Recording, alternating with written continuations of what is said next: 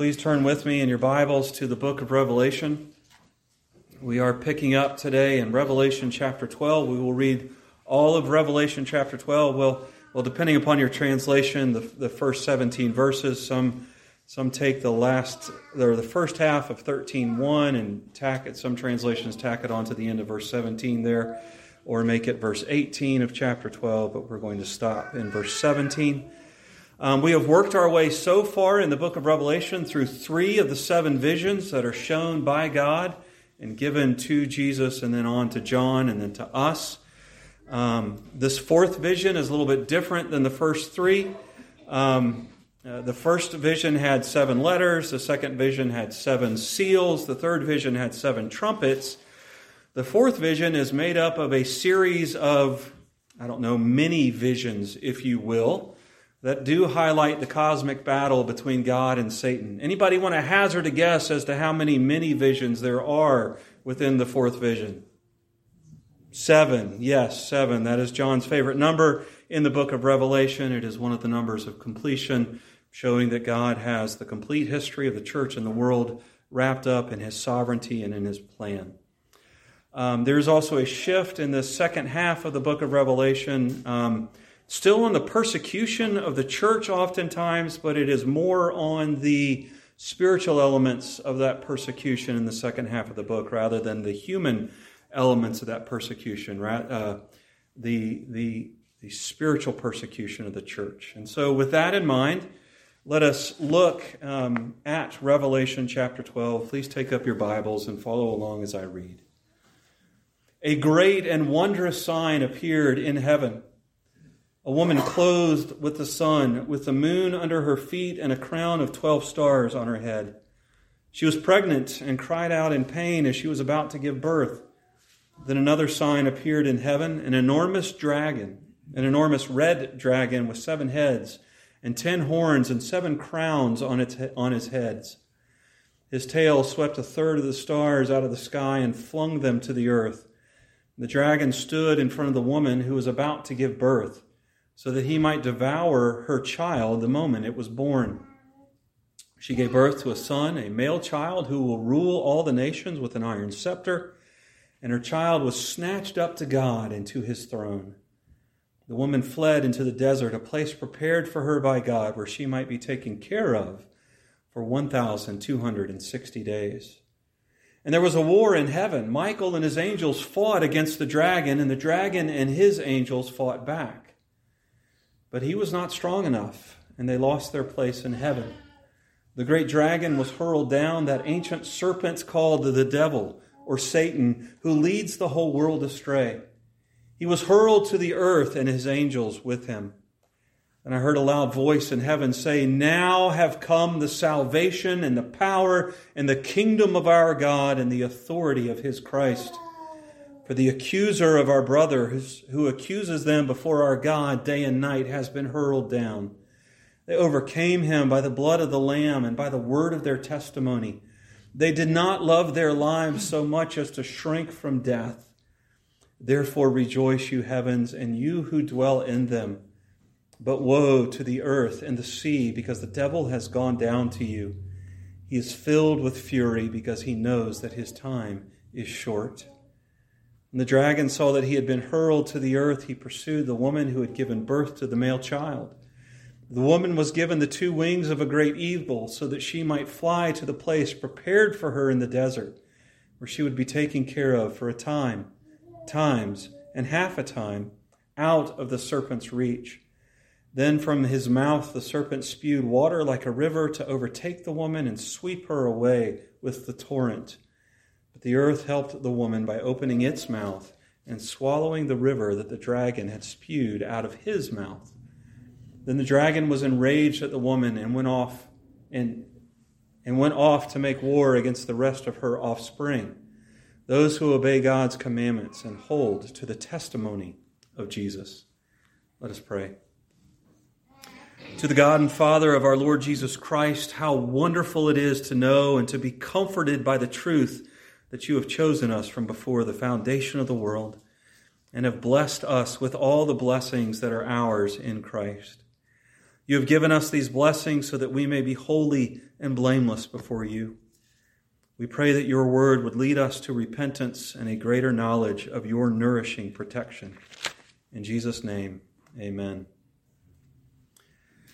How seriously do you take the words of Ephesians chapter 6, verses 10 through 12? Finally, be strong in the Lord and in the power of his might. Put on the whole armor of God that you may be able to stand against the schemes of the devil.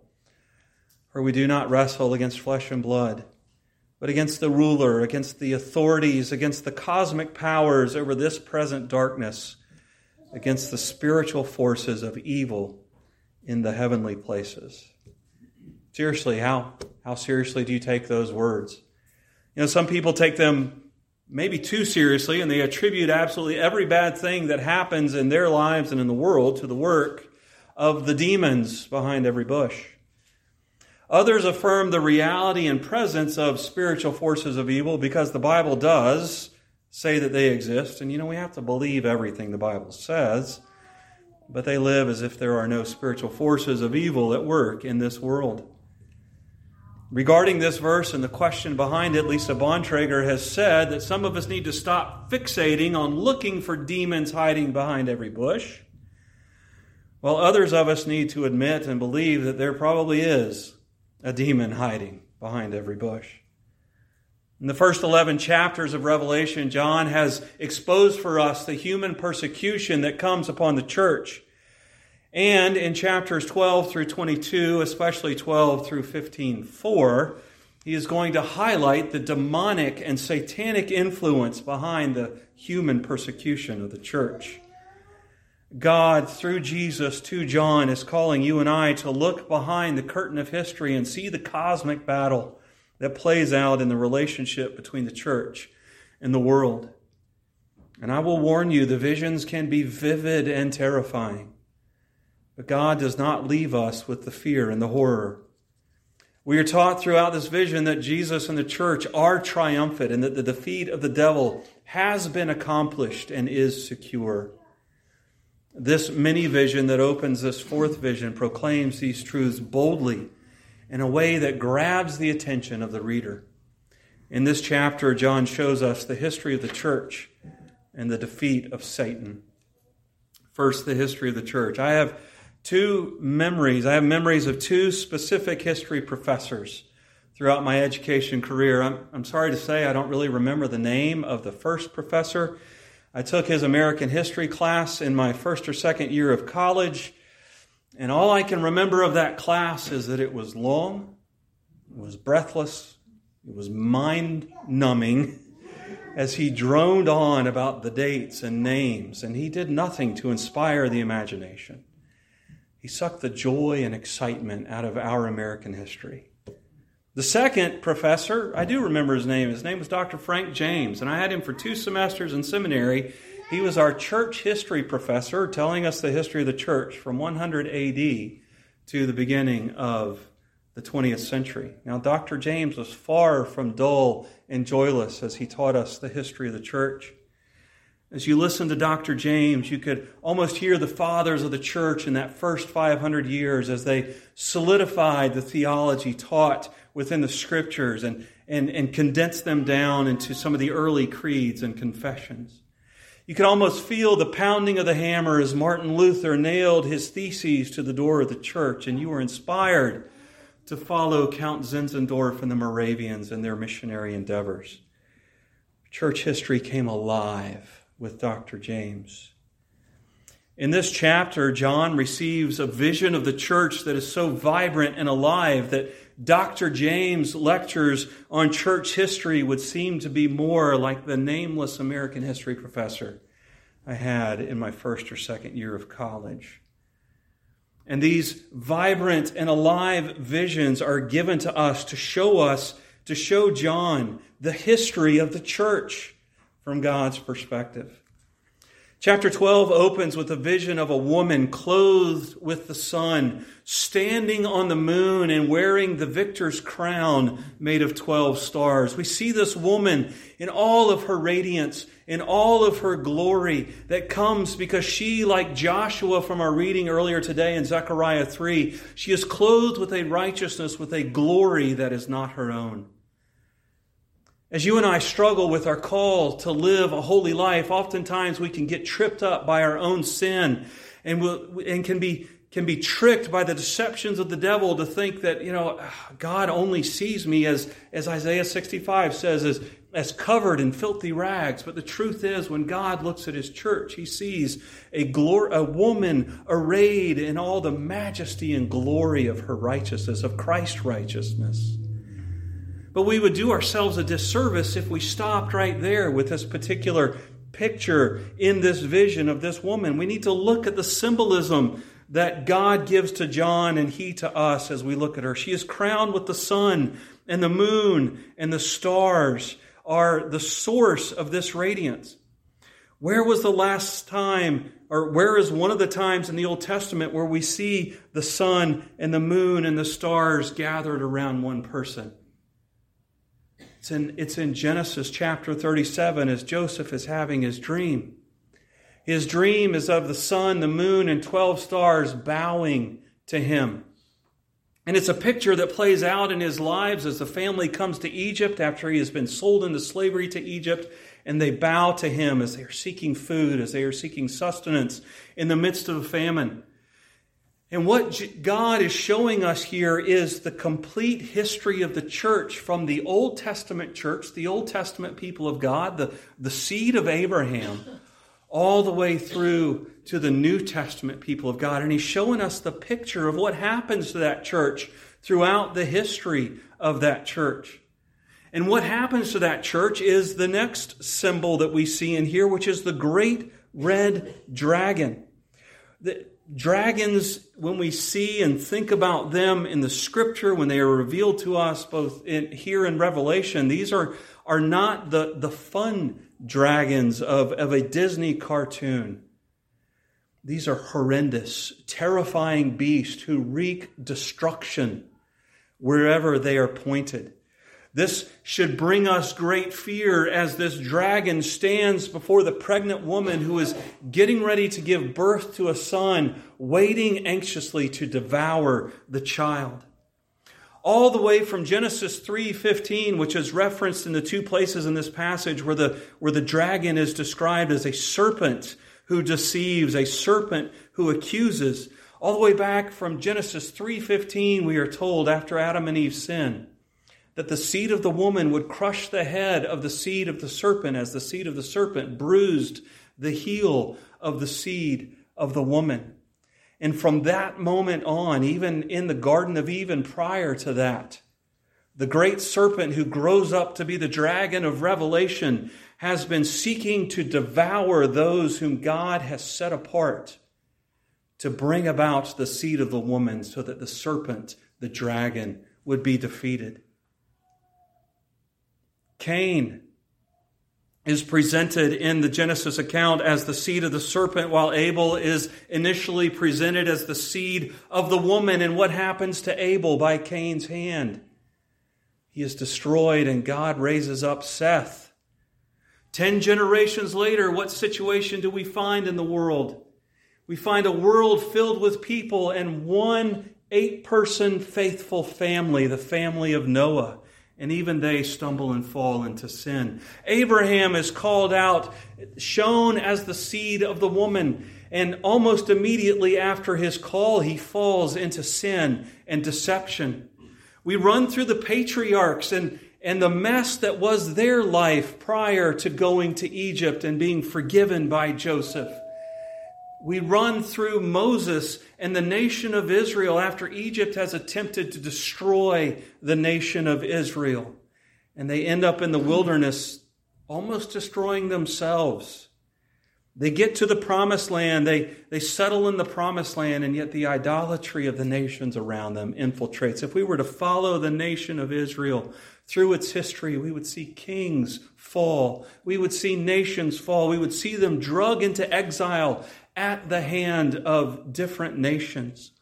All of those things is the serpent, the dragon, seeking to destroy God's chosen people. And yet God uses it for His glory. He uses it for their discipline, and He protects them until the child is born. And we even see Herod, after the child is born, seeking to destroy the child in the destruction of the children in Bethlehem. The ancient serpent who is arrayed against the church today has been arrayed against God's people from the time of the creation. He has been seeking the destruction of the seed of the woman. And for a brief moment in time, he thought he had succeeded. After the child is born and the child grows up, the child begins to teach and to preach. He proclaims repentance, for the kingdom of God is at hand. The religious leaders don't like it, and they conspire against him, and they arrest him. They take him before Pilate. They find him guilty of blasphemy, and they have Pilate crucify him on the cross. And I'm sure that there was a period of time, brief though it may have been, I'm sure that there was a period of time between Good Friday and Resurrection Day where Satan said, I got it. I won. For generations and millennia, I have been warring against the people of God. God sent the Son, but now I have triumphed. How gloriously wrong Satan was. In his gospel, John frequently talks about Jesus being exalted, Jesus being lifted up. But most of the time when he is talking of Jesus' exaltation, Jesus being lifted up, the first step is the cross. The first step is the death of our Lord and Savior, Jesus Christ. It is in that defeat from an earthly perspective that God has victory over Satan. And this truth is shown for us as the dragon awaits the child. He is snatched up to God and to His throne. He is lifted up to God's throne room. And His ministry is summarized for us there to highlight the defeat of the devil. After this, the woman shifts. Our picture of the woman, it's the same woman. It's the same woman crowned with the stars, clothed with the sun, standing upon the moon. She leaves to the wilderness where God has prepared a place for her. And we notice here, as she leaves for the wilderness, as she leaves for the desert in verse 6, she goes there so that she can be taken care of. She can be nourished, she can be fed, she can find rest. We oftentimes don't think of the wilderness as a place of rest. You and I view the wilderness as a place of torment, as a place of hardship, and oftentimes from a human perspective it is. But the wilderness is where God shapes His people. It's where God molds His people for His service. As Israel left Egypt as slaves, they entered the promised land as an army. In 1 Kings 17 and 19, Elijah flees for his life, scared and depressed, and he finds nourishment and rest. In 1 and 2 Samuel, we see David fleeing, whether it's from Saul's attacks or Absalom's attacks. We see David fleeing to the wilderness. And yet it is there in the wilderness where we get some of the most poignant of the Psalms, some of the deepest anguish that still finds hope and peace and rest in God in the Psalms. And so God prepares a place for us in the wilderness where we can be shaped and molded for His service, where you and I can be drawn closer to Him, made more and more like Him, and remade more and more in the image of God. But notice the serpent is not done. The dragon is not finished with his attacks. He did not give up after the child was snatched and the woman went to the place prepared for her in the desert. He continues his attack. She has been taken there on eagle's wings. The place has been prepared for her where she would be taken care of for a set period of time. that time that is given to us in Daniel as a symbol of the persecution of God's people. We see a lot of Daniel in this particular passage. And the serpent follows. And he attacks. He tries to flood out the church. He spews this water. Some commentators see it as a poisonous water that is seeking to drown the church. And it's symbolic of Satan's war on the church, the people of God throughout history, both before Christ and now in the New Testament era. But notice a couple things about these attacks. Number one, they're futile. He attacks with floods, and the floods are swallowed up by the earth so that they do not harm the woman and her offspring in the wilderness. What good does it do for Satan to use water to try for worldwide destruction? It does absolutely no good. Think back to Genesis 8 and 9. After the flood, God brings Noah and his family out of the ark, and he sets his bow in the sky. It's not meant as a flag for some type of bragging about sin. It's a reminder that God will not judge the world through water ever again, and he will be faithful to his promise.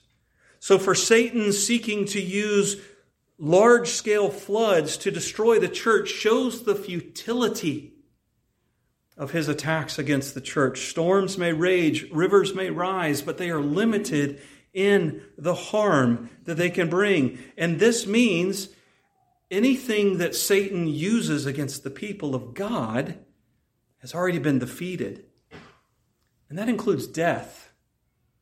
Oftentimes we look at the church in the persecuted world and we see Christians falling to the sword, dying in prison because they've been denied food or they've been locked up in conditions that we wouldn't put our worst enemy or the most hated animal in.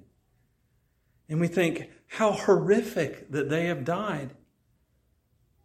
But what message have we seen in Revelation so far and will continue to be revealed for us as we march through the next 11 chapters? It's that death here on earth is glorification in the presence of God. The seeming defeats of this earth for the people of God are actually victories. Paul says in 1 Corinthians 15 that death no longer has any victory for the people of God. The sting of death has been removed for the people of God. Satan's attacks against the church are futile. And secondly, he can't be everywhere at once. He spews his water at the church for a time, and when he sees that it's futile, he gives up and goes to attack another part of the offspring of the woman, another part of the church. The attacks of Satan against local churches are temporary. They are hard, they are difficult, but they are temporary. And as he sees the futility of these attacks, he moves on. In John chapter 4, Jesus is talking to the Samaritan woman. He tells her salvation comes from the Jews. His point was that God called and preserved the Israelites throughout their history so that the Messiah would come and bring salvation to the world. After Jesus' life, his death, his ascension, it became explicit that the true people of God were marked by faith rather than by genetics. We read through Galatians 3. Read through Galatians 3 sometime later on today and see where Paul talks about the true seed of Abraham as those who have believed in our Lord and Savior Jesus Christ. It's not a denial of the importance of the Old Testament nation of Israel, but it is a reminder that God will not determine your entry in heaven based on anything other than your response to his message. The message that Jesus died for sins and rose again so that you could be reconciled to God. The history of the church from Eden to heaven, to new heavens and new earth, is full of the attacks of Satan. But we are assured of his defeat. The snatching up of the child to the throne of God sets off a series of events that don't go well for the dragon. First, he goes into battle against the angel Michael. In the book of Daniel in chapter 10, verses 13 and 21, Michael is the prince who defeats the powers that oppose the nation of Israel.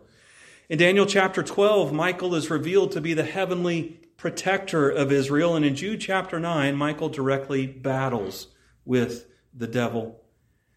In the Daniel, the destruction of the stars is a picture of the persecution of God's people, and it is Michael is the one who swoops in to protect the people of God. Michael steps in to battle against Satan and to limit his influence.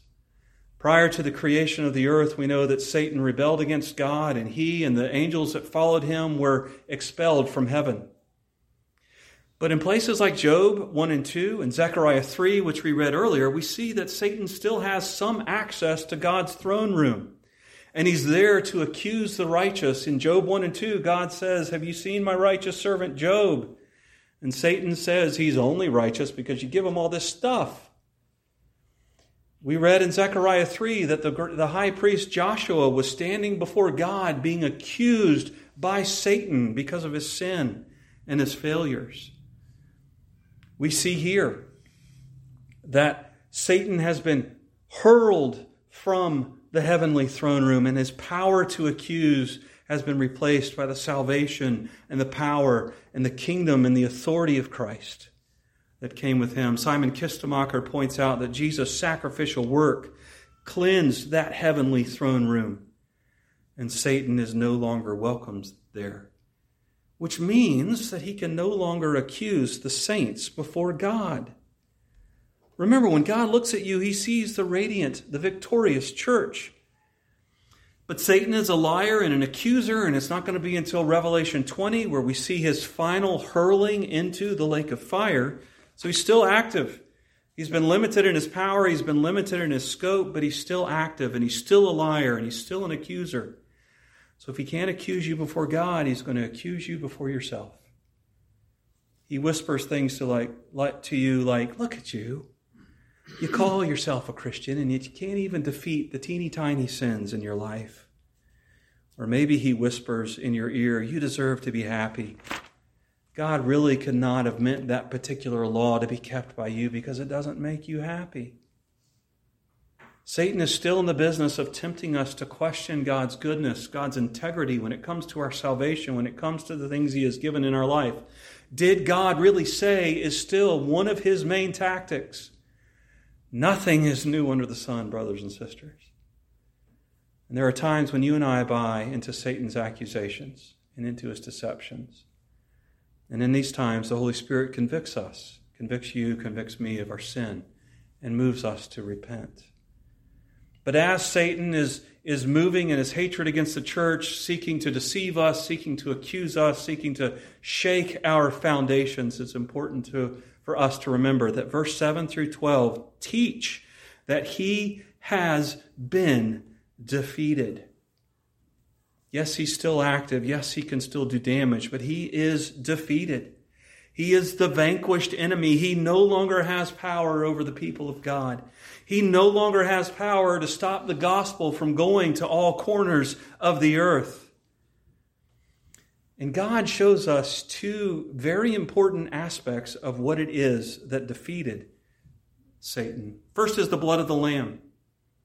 I think most of us who have an understanding of the Scripture, most of us who have a faith, a belief in the work of our Lord and Savior Jesus Christ toward salvation, get this. Jesus' work broke the bondage of Satan over the people of God. His blood was spilled for the forgiveness of sins, for removing the stain and the punishment that comes because of sin. And so it is the blood of the Lamb, the life of the Lamb, the sacrifice of the Lamb that has defeated Satan. But look at what else it is that has defeated Satan. It's by the word of their testimony. And we see later on, it's by the word of their testimony they did not love their lives so much as to shrink from death. Who is they? It's the seed of the woman, as we see in the last half of the last verse. Those who obey God's commandments and hold to the testimony of Jesus. This was something that hit me as I was going through this.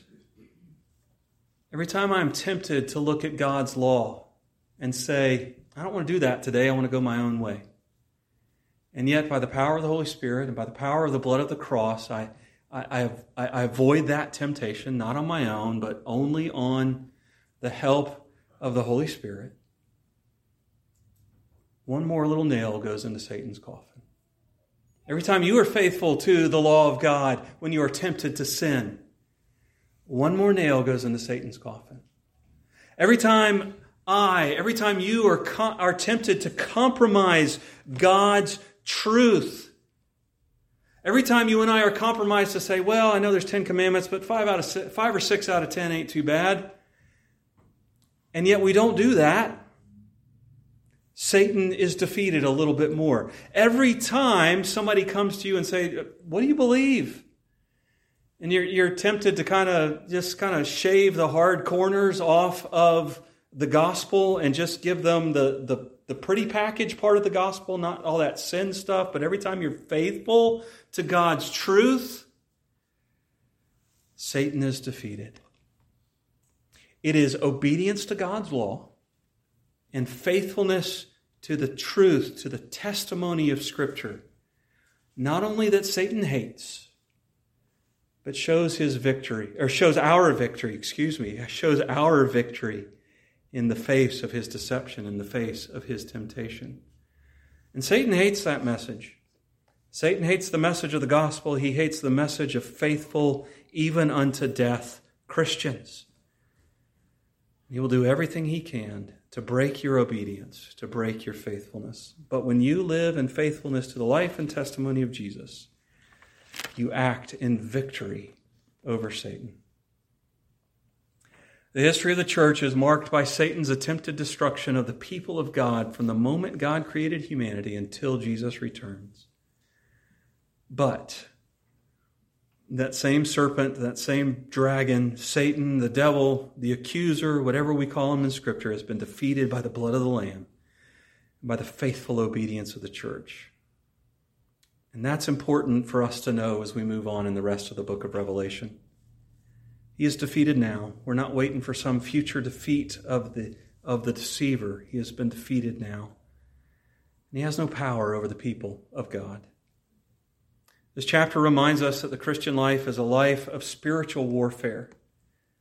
But what does this spiritual warfare look like? It looks like loving and praying for your enemies.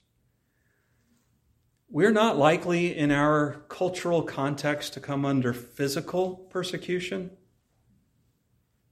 but we are tempted daily, hourly, to compromise God's truth just to fit in.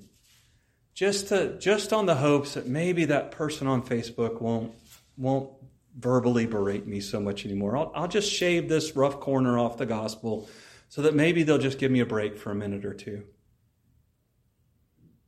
God says, don't compromise the truth. Love and pray for those who persecute you. Spiritual warfare in our context also looks like understanding that your homes were given to you by God. And your homes are places where strangers become neighbors. And neighbors ultimately, hopefully, prayerfully become fellow believers or family. And that our homes are the places where the stranger and the family gather together. Spiritual warfare in this world looks like dying to your desires and wants and picking up that cross of service and sacrifice every day. And finally, it looks like faithfulness and obedience to God's law. Spiritual warfare is difficult, but we fight a battle that has already been won. We fight a war that has already been won. The dragon is defeated. The dragon is cast down. The dragon has no more power over you. And you are and will be victorious as the people of God. Let us pray. Our God and Father above, this is difficult truth for us to wrap our minds around oftentimes. The devil is powerful. He's like that angry, abused dog on a chain that if you get within the reach of that chain, we're in trouble. And yet, Lord, he is limited. He's limited by the blood of the child, the blood of the Lamb, and he's limited by the obedience and faithfulness of the church. So remind us that we have the blood of the Lamb.